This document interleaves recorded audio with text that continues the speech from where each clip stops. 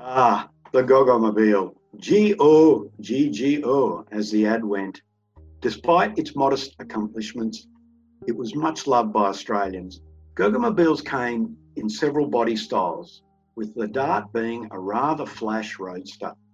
They are tiny cars, around 3 metres long, very low to the ground and very light, around 300 kilograms, and they were powered by a tiny 290cc two-cylinder engine.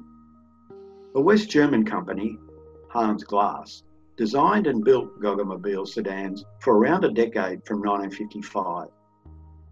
They all had steel bodies and over 280,000 were made.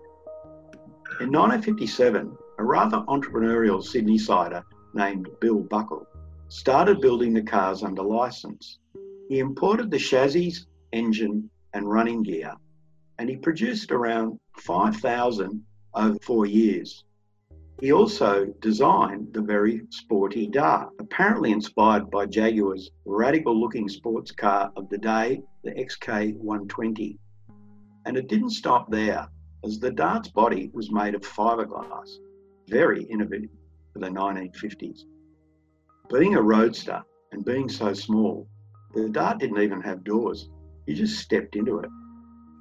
The sales pitches of the day referred to the Dart as a baby car in fiberglass. It was claimed that fiberglass was tougher than steel, and it was stated that the car could sustain a heavy blow and would then just spring back into place.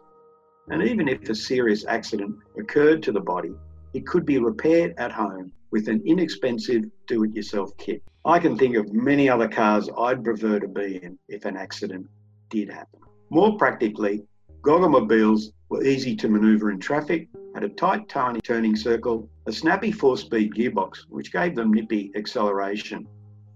Only 700 Goggomobils with the Dart body were made, and overall, for the Goggomobil, the introduction of the Morris Mini Minor signalled their demise. I have a personal connection with the Goggomobil. Bill Buckle was a prominent car dealer and had very large premises at Brookvale here in Sydney. And these premises were leased from my Uncle Jack.